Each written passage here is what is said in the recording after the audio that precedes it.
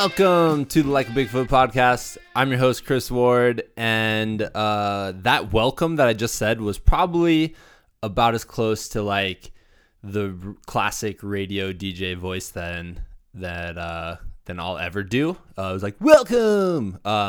So anyways, we got a great episode for you guys today. Corey Reese, if you haven't heard of him, you should stop immediately, go to his blog, fastcorey.com, or check out his books. He has one out right now called Nowhere Near First, and he has another one coming out soon called Into the Furnace. It's all about the Badwater Ultra Marathon, which is a race, 135-mile race through Death Valley. We'll get into that today. But he's a ultra runner, athlete, father, just a fantastic writer. His blog, I remember I've read his blog probably like 4 or 5 years ago. I think Eric on the Ultra Runner podcast linked to it on his like daily news links. And I just remember there was this post he had about running this super long, maybe it was 100-mile just run that he made up. It wasn't a race or anything like that. And it was in his hometown of St. George, Utah, and he called it the Hostess Ultra Marathon, and he was basically saved a Hostess product for the end of it, and just that was his inspiration to do the whole thing. So just his blog's really entertaining. He's really funny, but it's more importantly, it's something that he writes in a way that I feel like all of us can relate to, because there are a lot of ultra running books, a lot of ultra runner blogs out there by elite athletes, which are fantastic. Don't get me wrong. You can draw a lot of inspiration and a lot of knowledge from learning from the elites. But, you know, at the end of the day, the elites are probably like 5% of everybody who competes in these.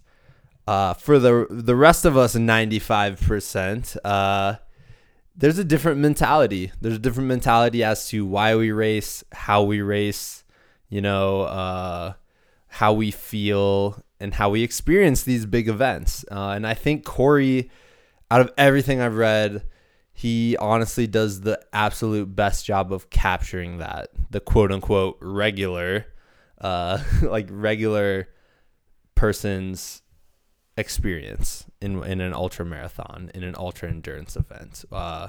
Someone who's signed up, not trying to win, but trying to prove something to themselves and really trying to, finish one of these events and experience it and why we do that. And he does an excellent job. So his book, Nowhere Near First, really kind of encapsulates a bunch of different stories he's had through his ultra running career. And I'm excited. He explains a little bit about his new book, Into the Furnace, which you can look up right now and you can pre-order on Kickstarter. I already pre-ordered mine. I'm pretty pumped. And it's exciting. He explains a little bit about what he writes about. And it's all about the Badwater 135, which is one of the first ultra marathons I ever heard of. It's always branded as one of the absolute hardest races in the whole entire world. It's 135 miles through Death Valley in July. And what it takes to get through that. And he was really excited about all the interesting characters that come into play when writing about that book. So check that out. It's called Into the Furnace. He ran 100 miles on a cruise ship. That's why I reached out. He ran a 100-miler on the deck of a cruise ship on a family vacation for fun, you know, like you do. So that's kind of one of the big topics we talk about on the podcast. And man, I gotta tell you, it sounds absolutely horrible. I don't know how else to put it. The only like saving grace is the free, endless, bottomless ice cream machine on deck. But yeah, besides that, dude, it's like 16 laps equals 1 mile. So you do the math. I think that's 1,600 laps. If I did the math wrong, I'm sorry. Yeah, man, just around and around and around. It gets cold, it gets windy, it's crazy. So enjoy that part of the conversation. I know I did. But yeah, housekeeping business. If you enjoy the show, make sure you go to iTunes, subscribe wherever. We have a lot of interesting guests coming up. Recently, we've fallen into the me getting a lot of ultra runners on kind of deal, which is great, and it's mostly because selfishly I'm running quite a bit lately, getting ready for this race this summer.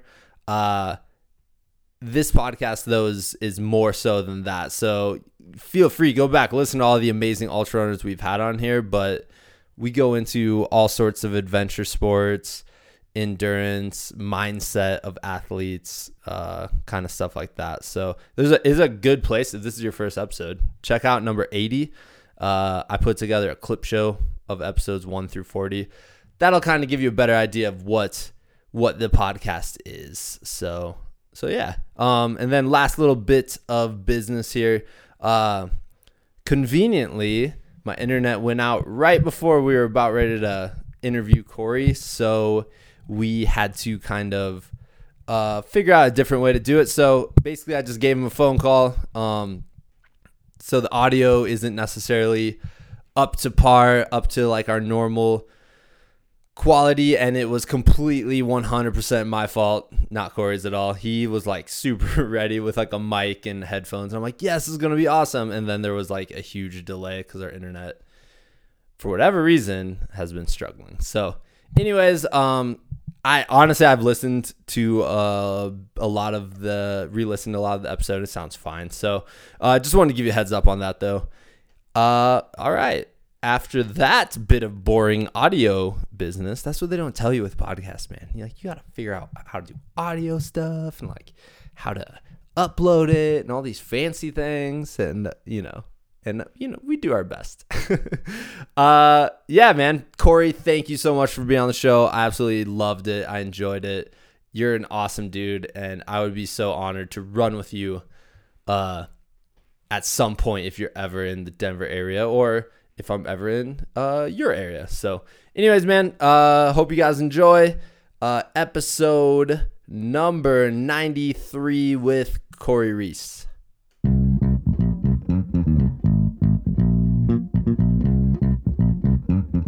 All right, this week I want to welcome Corey Reese to the podcast. Corey is an excellent writer, but more importantly, he's a guy that will participate in some just crazy and sometimes ridiculous adventures.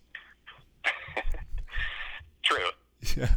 So thanks for coming on, man. I guess the very first thing I have to ask you about is you just recently ran a 100-miler on a cruise ship. Yeah, I did. That's so crazy. Yeah, it was. So it was a unique adventure. So the loop on the ship was it took 16 loops to make a mile, and so I got to know that little loop pretty good after doing it 1,600 times. Man, I can't even begin to wrap my head around that, because at my gym there's a 16 loop track also for a mile, and I've done 100 laps on it, and even that was so mind-numbingly boring. I wanted to just go cry in the corner by the end. Yep, I know that feeling. How long into the event did you have that feeling? I actually hit that point earlier than I wish I would have. I just got really, really bored, and I don't know what it was. I mean, I figure just the repetition, but it seemed to me like every mile took so long. It just felt like, even though I was running maybe 13-minute miles or whatever, it felt like they were 30-minute miles. It just went so slowly for each mile. So it didn't take too long into the run where I was thinking, oh my gosh, what am I doing? This is crazy.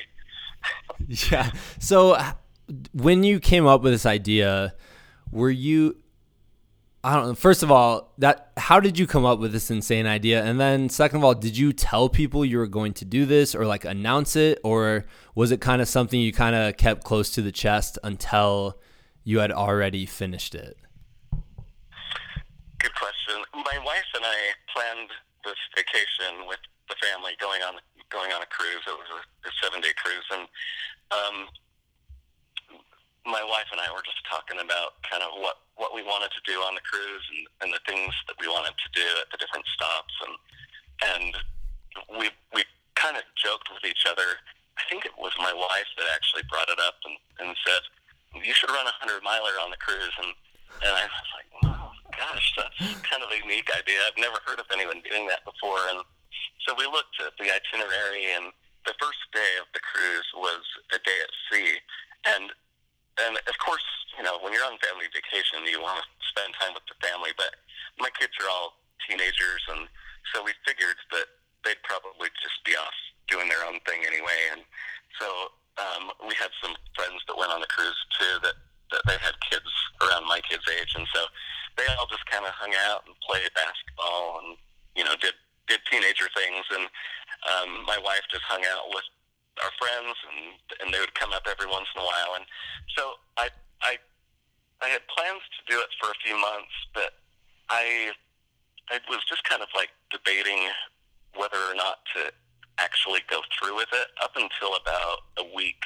before the cruise, and I decided, okay, I'm feeling pretty good, I'm pretty healthy, and so I think I'll give it a shot. And so I put a little thing on Facebook maybe a week beforehand, just saying, "Hey, I'm planning to do this," and I just put a post like, "What are some unique ideas for this cruise ship 100-miler? Just like name this run." So that's kind of how I put it out there, that I was planning to do it. Yeah. I loved some of the names as I was reading through your blog post today.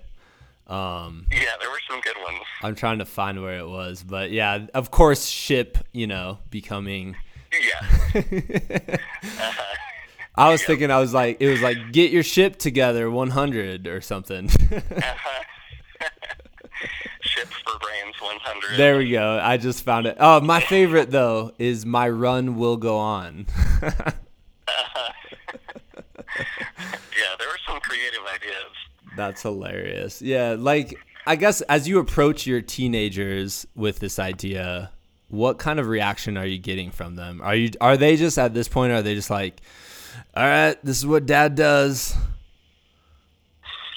Yeah, they're pretty much at that point. I try to really, I don't want to make too big of a deal of my running stuff, and I don't want it to be.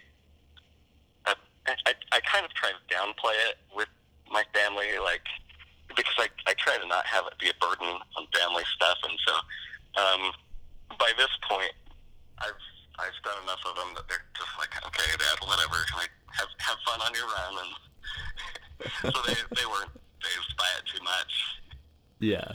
Yeah. So that's hilarious. So. I guess, can you kind of describe the ship for everybody? Because, I'm looking at pictures. First of all, you write this fantastic blog at fastcorey.com, so you guys should totally go there and check out his pictures. But can you kind of describe, like, the area you're running in on this cruise ship? Yeah, the running track was toward the back of the boat, and it was rough because it overlooked a few pools and hot tubs, and so I could see the smart people down below just relaxing and enjoying their cruise, sitting there reading or drinking something, just relaxing. And it looks pretty nice, and then there I am just going around loop after loop. So the track was at the back of the boat, and there was a miniature golf thing. I wouldn't say it's a course. There were a few miniature golf holes in the middle of the running track, and it was right next to the basketball courts, and so I'd see the same people just circling over and over again. And I guess one of the challenges is there wasn't really there weren't any drinking fountains or anything anywhere near there, and so I had to hope that my family would bring some water or food every once in a while, and I had some water bottles that I stashed in this little area back behind where it wouldn't be a burden to anyone. But the other thing is that there wasn't a bathroom anywhere near the track either. So when I had to stop and go to the bathroom, I'd have to go through these doors, through a hallway, go down some stairs, and then go to the bathroom there. So it took a little time to go to the bathroom, which was a little bit of an inconvenience. Yeah, especially when nothing major. Yeah, especially when you're just kind of thinking to yourself, like, why can't I just go off the side of this cruise ship right now? Yeah. Yeah, I didn't dare do that. Yeah. Did anyone, like, was there onlookers or anyone at the pool? You know, I gotta imagine if I was on a cruise, going out to the pool at like 10 in the morning, you know, doing whatever you're doing, going back, taking a nap, and then coming back out at night and being like, that guy's still going around the track. Yeah. I could see people kind of like watching me and like they would point up toward my direction or see him. It looked like they were talking about me, and so I'm sure that they thought this guy is a crazy lunatic. And every once in a while, people would come up, you know, to play miniature golf or basketball or something, and they'd make a comment. You know, they'd be out playing basketball for an hour and see me still running after they were done. So a few people asked how far I was planning to run, and they were like, wow, you're really planning to go 100 miles? But most people, there were only a few that asked. I'm sure that there were people who thought, what is this guy doing? But not really too many, like, people standing there watching for too long. Yeah, yeah. I'm sure. What were their faces like when you said, I'm running 100 miles? They were just kind of like glazed over, like, what does that even mean? What cannot compute. Why are you doing this? Like, you're on vacation, you know. Yeah. Which I'm just not the kind of person that sits down and relaxes, and I'm not good at just hanging out. Like, even at home, I don't watch very many movies because I don't like to just sit there for a couple hours. I like to be moving, and so even if I wasn't running a 100-miler, I wouldn't have been just sitting by the pool all day, because that's just not really my style. I like to be out doing stuff, and so some people would say running 100 miles while on vacation is really, really dumb, and I can definitely see where they're coming from, but for me, I figure I like running, so I didn't mind. Yeah, that's awesome, man. So as I was reading your kind of like, I don't know, you don't call it a race report, but I guess your event report, you talk about a couple like positives about running on a cruise ship, but then you also talk about some things that came up that made it more difficult than kind of like, besides just the mind-numbing boringness of a really short track. Can you kind of like get into that a little bit? Yeah, I think that the challenge of doing something like a short loop course like that is just trying to stay mentally focused, and I definitely had my times where I struggled with that. So I would listen to podcasts or music. One of the big challenges that I had was I didn't really anticipate this, but in the middle of the night I had a guy come up with a big hose, and he was ready to clean the track, and so I was like, he just kind of stood there waiting with the hose, and I did a few loops, and I stopped and I said, do I need to leave, or are you going to be cleaning up here? And he said, yeah, I'm going to be cleaning, but you can come back in an hour. And so I didn't know what to do. I didn't want to really stop for an hour because I just wanted to get the run over with.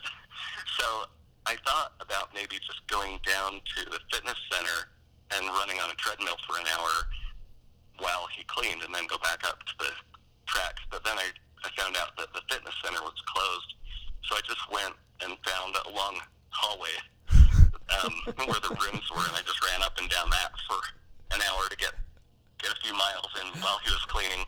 That's hilarious. That was rough. Yeah, man. So that's worse. Besides, going around a short track is bad enough, but going up and down a hallway for an hour. Yeah. That was bad.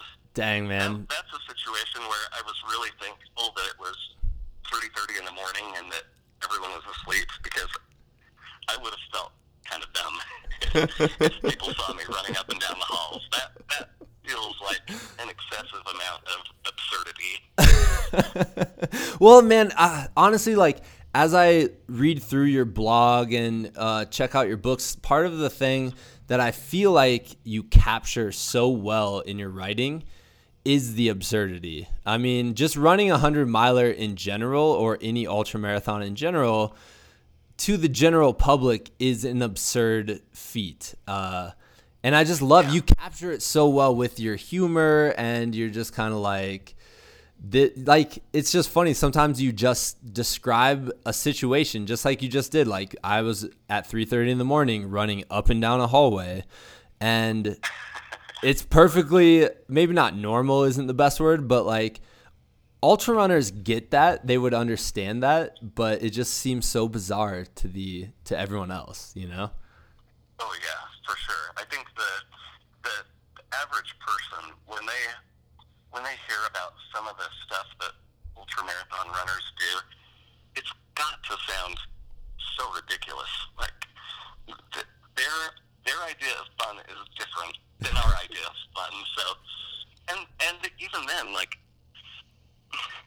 I think it's reasonable to say that most people during a 100-miler, there's times that suck. Like, it's not fun from start to finish. There are times when you question your sanity and you just think like, oh my gosh, this is the worst hobby ever. What am I doing? But I think the pros outweigh the cons, and the good experiences hopefully outweigh the bad, and so it keeps us coming back. Yeah, definitely. And it's just, I don't know. I just, as I read your writing, I'm like, you just capture that so well, though. Because even recently, you put your Zion 100 race report, and the very first picture is just 8 different bags of wet wipes that you politely, I'm assuming, asked your daughter to prepare for you, and it's hilarious. I don't know. Well, thank you. I try to kind of bring the realistic side of these races out. I think that probably what I experience is pretty common to what most people experience. There's those elite runners out there that I think their experience is a little different than most of us, and so I'm really inspired by the elite fast people, but I don't think as many people can relate to it as the middle or back of attackers. Like, that's where most people are, and I think more people can relate to that than the really fast elite runners. Totally. And I think your book does a service to that idea, because we've all read like Scott Jurick's book and all the ones with the elite runners, but then you read just your title is called Nowhere Near First, and it's Ultra Marathon Adventures from the Back of the Pack, and that's like 95% of us. There's the 5% of really fast runners who are really, I guess I'm trying to think of a good way to describe it, but the elite runners during a race, they have a different mentality throughout the race. I have to imagine they're really like analytical and, trying to stay on their race plan. Whereas the rest of us, we're experiencing the race just on a different level. Yeah, I agree. Which is awesome, man. So thank you for doing that. And, Yeah, I mean, I gotta imagine, because people listen, they're like, oh, he ran 100 milers. He's like a great runner, but then you kind of, do the self-depreciating thing of like, nah, man, I'm nowhere near first. Yeah, I mean, anyone can go to my Ultra Sign Up page and see that I've run quite a few races, and I've finished most of them that I've started. Not all of them, but I'm definitely not what I would call a good runner. Like I finish, which I'm totally happy with, but I'm definitely not fast or necessarily talented or anything like that. I think I'm mainly just stubborn. So yeah, that's what gets me to the finish line. The power of stubbornness for ultra marathons. Yep. Yep. So taking back to the cruise ship 100, can you kind of like walk us through the last, like, I guess, when did it ever get like really hard physically, versus just the mental toughness? Yeah. I really,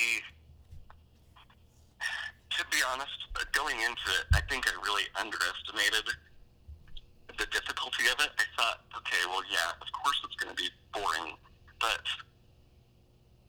it can't be that bad. Like I'm coming past some water or food 16 times per mile. I'm not out in the middle of nowhere all by myself on a trail and still have hours to get to the next aid station. It wasn't like that, and so I kind of underestimated the difficulty of it. I thought, okay, this will be hard, but not that bad. It was worse than it was harder than I expected, physically and mentally. Physically, it just being on that flat, hard surface, it made my knees and feet really sore. So I reached a point where my body was not feeling good.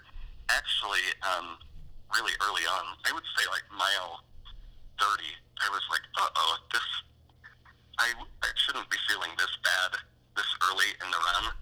I just felt really sore and sluggish. And part of it was probably that I started running in the evening, and so I had been awake all day and then starting to run, and so I was kind of tired like before I even started the run, which is not a great way to start a 100-miler. So I think I just got tired and sore really early on, but for some reason, I mean, this hardly ever happens with me, but I kind of caught a good second wind, and I think I ended up finishing the second half of the run maybe an hour faster than the first half. So I don't know if I've run a negative split on a 100-mile run before, but I just was feeling a lot better the second half than I did the first. Yeah. So I was pretty nervous in the first, like around mile 30. Like I don't know if I'm going to be able to do this. Yeah. Well, it's hard too. You're doing the extra mental challenge of this not actually being a race. So it's like, hey, if I give up at a certain point, literally nobody's going to care except myself. Exactly. Yep. This is just like a dumb. This means nothing. Whether I finish or don't finish means nothing to anyone. So it definitely is more of a mental challenge when there's not that incentive to finish it. Yeah, definitely. And then you talked about in your article or in your blog post, you talked about how ridiculously cold it actually got at night, which is kind of surprising. You think cruise and you're like, oh, it's probably perfect weather. Yeah, it was.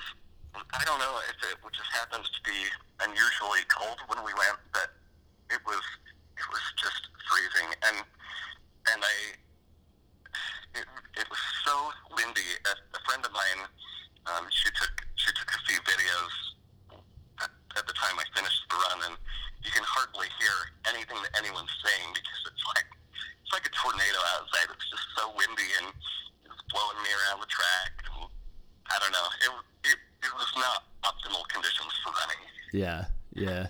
Well, that's awesome. So you got to the end and then your family came up. Like, what does it, describe the ending of that. Like, you'd think you just ran 100-miler, like the captain's coming out and like saluting you and like, the whole cruise is out there cheering you on. Yeah, let me tell you how that really went. So, my family came up with maybe when I was like on my last mile, and it was so bitter cold outside and so windy that they stood in this little doorway area by some stairs, and they just watched me run around for another 15 times because it was so cold that they didn't want to be outside. They just wanted to watch me from inside. So on the last loop, they came out and handed me a belt buckle that we brought on the cruise with us in case I finished it. So they handed me the belt buckle, and we stood out there for like a minute. It was just me and my family, my wife and kids, and then our friends came up for a second to take a video, and then everyone's like, okay, let's get back inside. It's freezing out here. And that was it. And we went back to my room, and I got ready for bed. That's so funny. Yeah, it's so funny. Like, you'd think it would be like the biggest deal ever on this cruise ship, and reality kind of like comes in. It's like, nah, I just stopped running, and then Yep. That's awesome, man. Yep. It takes. But that's what I like about, like, I think that's really what ultras are about in the big picture. I think if people are running an ultra marathon to try and get some kind of like praise and Facebook likes or whatever, it is not worth running 100 miles to get some Facebook likes. Your purpose has to be more than that, because it's really a hard sport. So I like the fact that at ultra marathons there's usually a couple people there sitting clapping, and that's about it. Like, it doesn't need to be a big deal. So that's one of the things I really like about ultras. Yeah, me too. Because it's solely about you overcoming your own adversity. Yep, for sure. Which is awesome, man. So let's kind of get into, why you started this crazy, like, how'd you get into this crazy sport? I know that Hostess is involved in some form or fashion. Yeah, I mean, I do have a pretty hardcore sweet tooth, and so I need to run a lot of miles to justify the donuts and cookies I eat. So I think I got into it. I just really like being out on the trails. So I had been running for a few years and ran some half marathons and some marathons, and then when I discovered trail running, I just fell in love with being on the trails, and I liked being out for hours and hours on trails, and that's pretty much what an ultramarathon is just an opportunity to be out on the trails for lots and lots of hours. So I kind of got into it that way, just a love of being outside. Yeah, and it's such a good way to just explore. Yeah. And you're in Utah, right? Utah, like one of the prettiest states in the whole country. I mean, there's so many, just such a huge variety there to explore. Yeah, for sure. Yeah, I live right, I mean, I can almost see Zion National Park from my house. And so the trails around our area are just so incredibly beautiful. And, it's hard to not fall in love with being on the trails when you have views like that. So I'm really thankful. Yeah, when you have Zion in your backyard, that would be kind of tough. Yeah. I have to imagine. You have to like go around town and you're like, why are you not a trail runner to people, I know.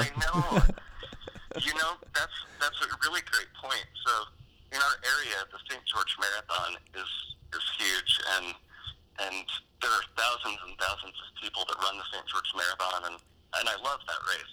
It's a great marathon, but I think to myself, like, you guys are missing so much if you just stick to the roads, because we really do have some of the most beautiful trails in the world, and people just don't. They truly don't know what we're surrounded by, because most of our area is road runners, which is awesome. I mean, whatever floats your boat. Yeah. I like running on the roads too, but there's also another world out there if you're willing to get off the road and get your shoes dirty. Yeah, for sure, man, for sure. Well, so when did you start? Like, were you a rider before this, or did that just come along for the ride? I started writing.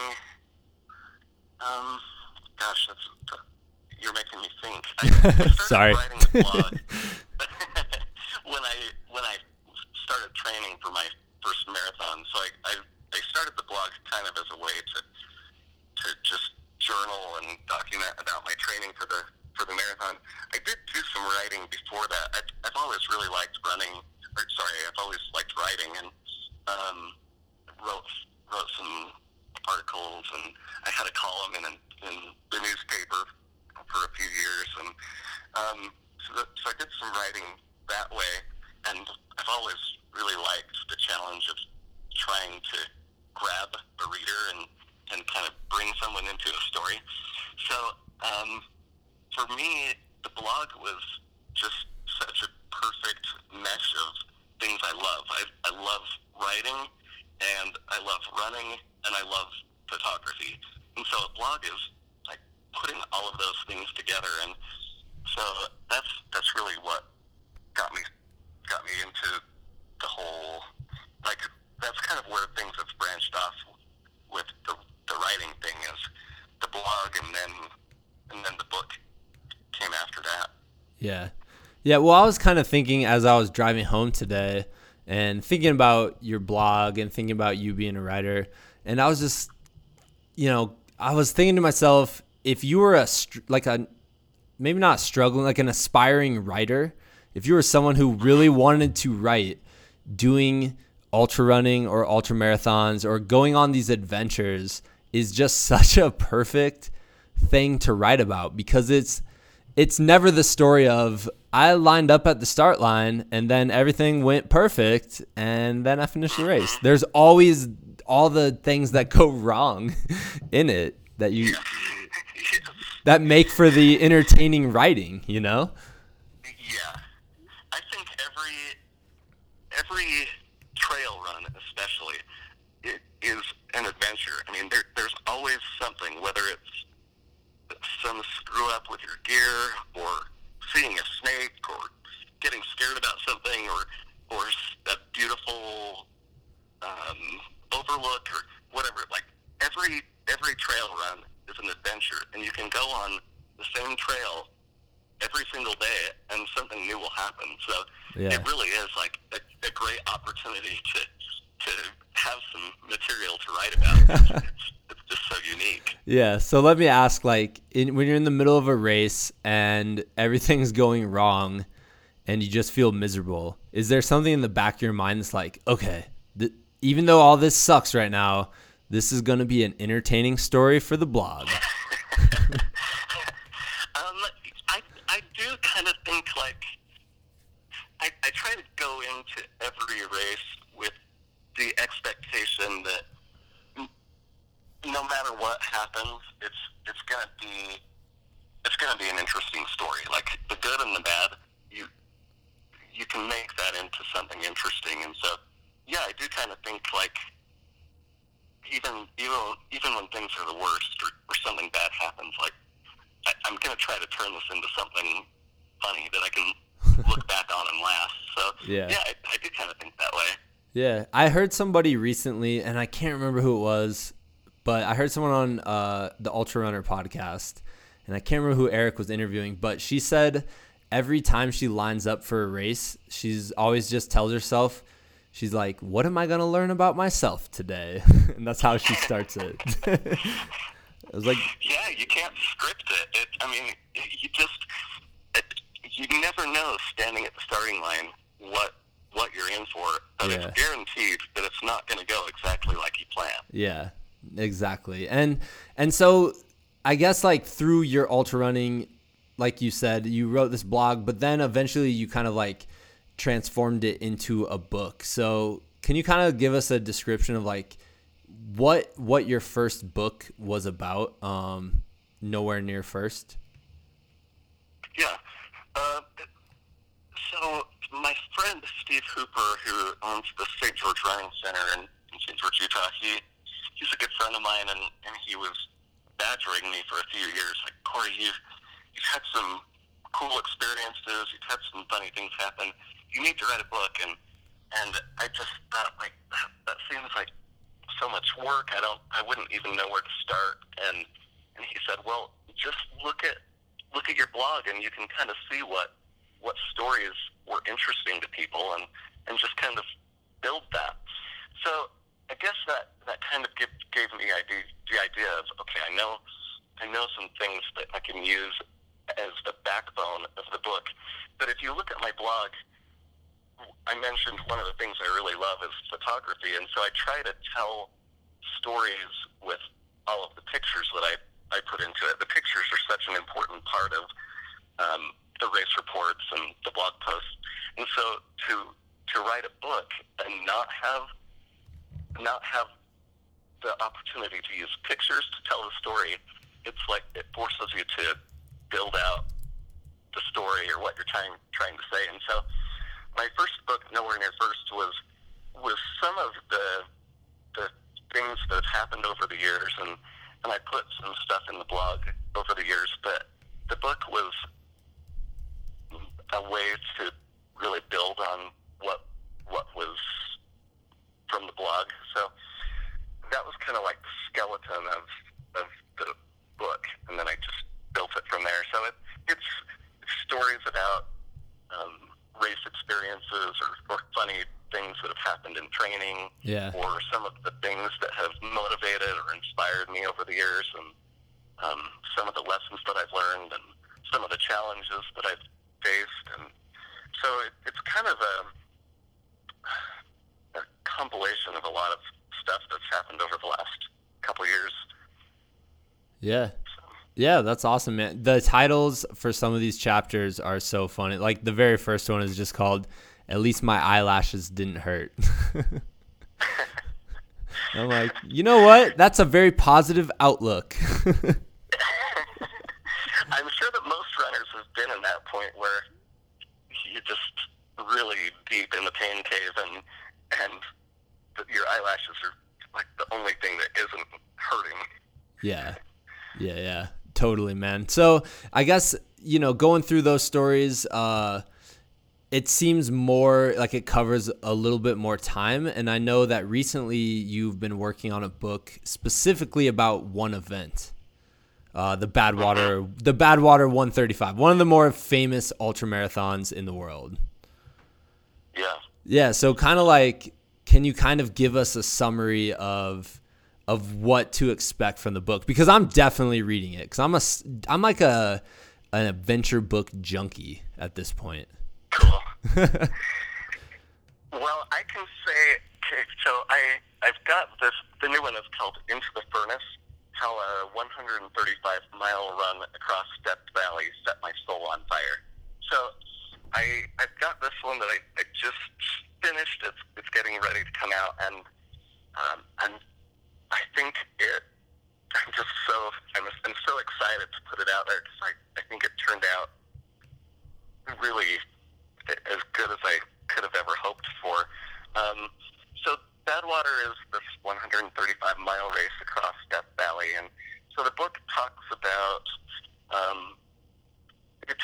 my story and my experience with the race, and like the training that I did to prepare for the race, and the funny stuff that I think is unique to training for this race, and then my experience running Badwater, which was, as cliche as it sounds, it really was a life-changing experience.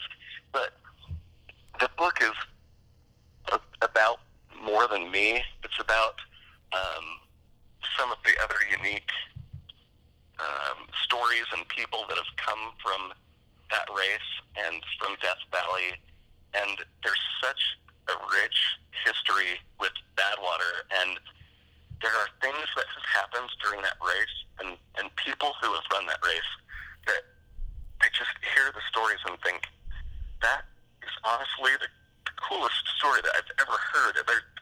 It's just so gripping and captivating, and so I didn't want the book to be just me, because there's so much more to it than that. Yeah. So, I mean, there's so many things in the book that I just think, I cannot believe this is real, that this really happened. I mean, for example, there's a guy named Badwater Ben Jones who was a doctor in Lone Pines, California.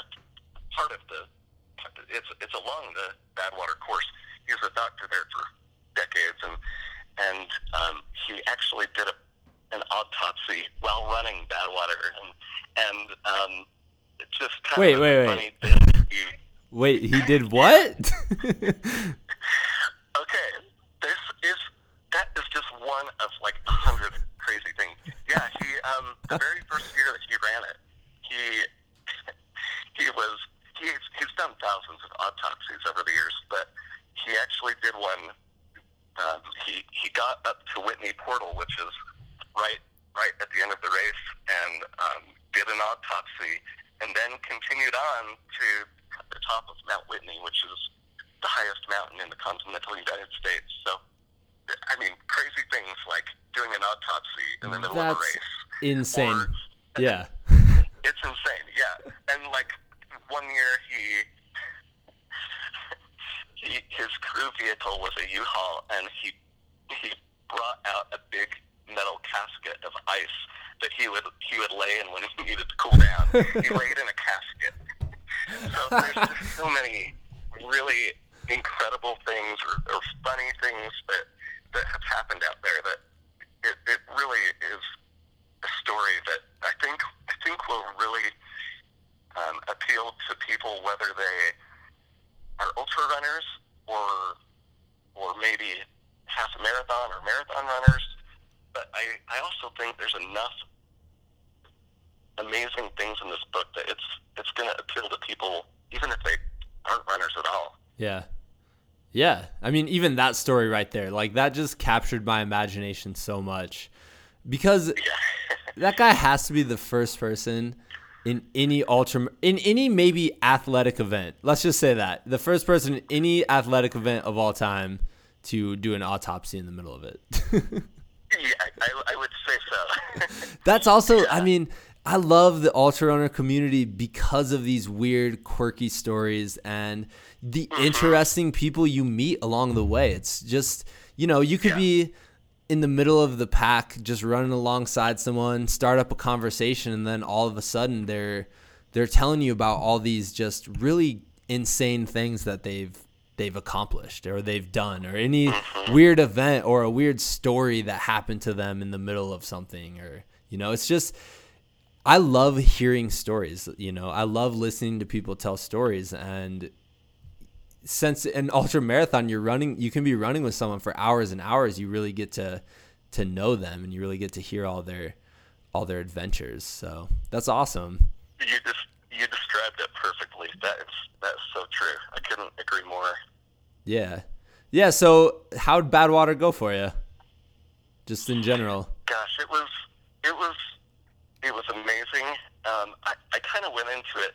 One of the reasons that I wanted to run it is I had heard all the legends about it. I had heard how National Geographic Adventure described it as the toughest foot race in the world, and that intrigued me because I thought, well, I've done a bunch of 100-milers. I've run a 150-miler. I've run a 200-miler. So I feel like I understand ultramarathons pretty well. And so, is this race hyped up? Is this just like marketing hype to say that it's the toughest foot race in the world? Because it really is hard as people make it out to be. I wanted to find out for myself. And I can truly say that, at least from my experience with all the races and adventures I've been a part of, it undoubtedly it's the hardest thing by far the hardest thing I've ever been involved with. What pushes it up to that level? I think there's three things. One, the distance. I mean, 135 miles will kick your butt, no matter what. I mean, there's no way around the fact that many miles is gonna be brutal. Plus, the course you're going over 3 huge mountain ranges, so there's tons of climbing on that 135 miles. So that's one issue. The second issue is sleep deprivation. So I was out running for 2 nights straight. Okay. I mean, you're going out, you're doing this straight without stopping, and so that second night, the sleep deprivation was so intense that it was physically painful. I've never experienced something so challenging as that, sleep deprivation. And then the third thing I think is just the heat. I mean, we were at the pre-race meeting the night before. The meeting was at 6:00 p.m. and the temperature, the thermometer outside of the visitor center, I think we saw it up to, can't remember if it was 121 or 122 degrees, and that was at 6:00 p.m. Oh no! So it's the heat is a huge challenge. Yeah, is it in July, in the hottest part of the country? Yep. Okay. Yeah. Yep. Dang, man. So Death Valley in July. wow. So selfishly, I'm gonna ask you some questions about how you handled the heat, because I'm doing a stage race in the desert this summer, and I'm a bit worried about the heat, to be honest with you. Yeah. So, like, what's some strategies that you used? There are a few things that I think make a big difference. One is paying close attention to your feet, because when it's that hot, your feet can just take a beating. And it's hard because on the one hand, you're trying to keep yourself cooled off, and so maybe you dump some water or something on you to keep yourself cool. But if that goes down into your socks and shoes, that can cause problems, and your feet sweat more when it's so hot, and so that can cause blisters. Yeah. So I think it's important to pay attention to your feet. So I'll like pre-tape my feet before a race, and if you're interested in that kind of stuff, I would definitely recommend a book called Fixing Your Feet by John Bonos. Okay. It's an excellent book for like preparing for stuff like that. And then for me, the 2 things that were so huge to help get through the heat were putting ice in my hat, and then ice in a bandana around my neck. And so the ice just kind of helps keep your core cool, and it kind of like drips down and keeps your shirt wet, and that makes a big difference. So yeah, those are the big things that I did like during the race.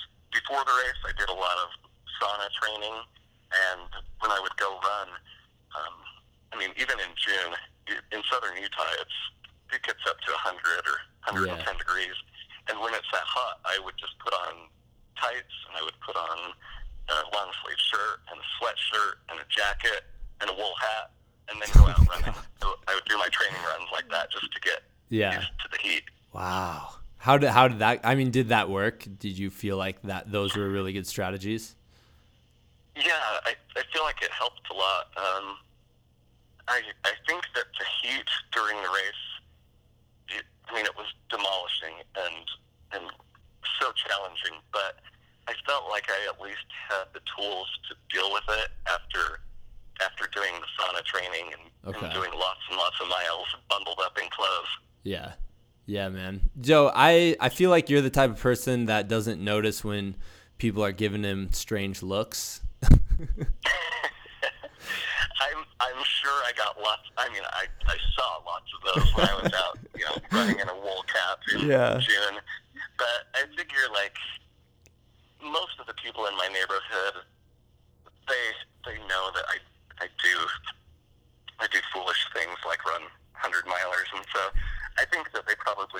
and just roll their eyes like, there he goes again. He's up to something crazy. That's so hilarious. I figure if it gets me prepared for a race, I don't care if people think I'm crazy. Yeah, exactly. You kind of got to be a little bit crazy to sign up and participate in Badwater. So you alluded to some kind of like life-changing moments during the race, and I want to read the books. I don't want to like spoiler alert anything, but can you kind of like elaborate a little bit on that? Yeah, sure. I think that I felt like I had learned so much about myself through ultra running, and I think running ultra marathons teaches you a lot about yourself and how you can do hard things and how you can grow through suffering, and that teaches you a lot about yourself when you don't give up. Yeah. When you're struggling and you just want to quit, but you don't, I think coming out the other side of that, you gain so much from it, and it makes you stronger. So Badwater was that times 100 for me, because I really didn't have any idea of how difficult that race could be and how deep inside the pain caves you could get, and then to keep going and end up finishing the race. And there were some times when I was not sure I would make it. I was the first cutoff at mile 50. I was only a half hour ahead of the cutoff. Whoa. Okay. And so I was in a pretty dangerous spot there for a little bit. But just being able to make it to the finish line and know that I can push myself when I need to and get something done was really transformational for me. Yeah, definitely. I mean, I have to imagine anytime you do the hardest thing that you've ever done in your life, it has to be a bit transformational for sure. How can people, like, I guess I see that the book's on Kickstarter, and I'm going to definitely back it as soon as we're done talking here, but how can people find information about your book, or like where to find it or anything like that? Good question. So I'm doing it on Kickstarter just for like the pre-orders, just because that gives me an opportunity. Like, some people want signed books, or I got some like hats and stuff, so people can get those if they want. So I think the pre-orders go for another maybe week or week and a half, and then I'm not sure on the exact release date yet, but it's either at the end of June or the first part of July when it will go up to Amazon and Kindle and Audible. So it'll be there to order at that time. And here's a funny story. I didn't even realize this, but okay, so the book is called Into the Furnace, and when you put stuff on Kickstarter, if you pre-order something, they say that you're backing the project. So I found out that when you back this book, when you pre-order it, you get an email that says, "Congratulations, you just backed Into the Furnace." Oh my god, that's funny. There's your hint. If you're an author out there, you should name whatever your book is Into Whatever. You just backed into the driveway or into the garage. That's right. That's hilarious. Oh my god, that's super funny. Yeah, that's awesome. So yeah, look up Into the Furnace. And real quick before I let you go, what's up with the hostess thing? And are you a Little Debbie person or a hostess person? So I've always, going back to the savage sweet tooth that I have, I've always been a pretty big fan of Hostess, and I like anything Hostess. I like donuts and the Twinkies and Ding Dongs. I know that stuff is so bad for you, and it's just like pure chemical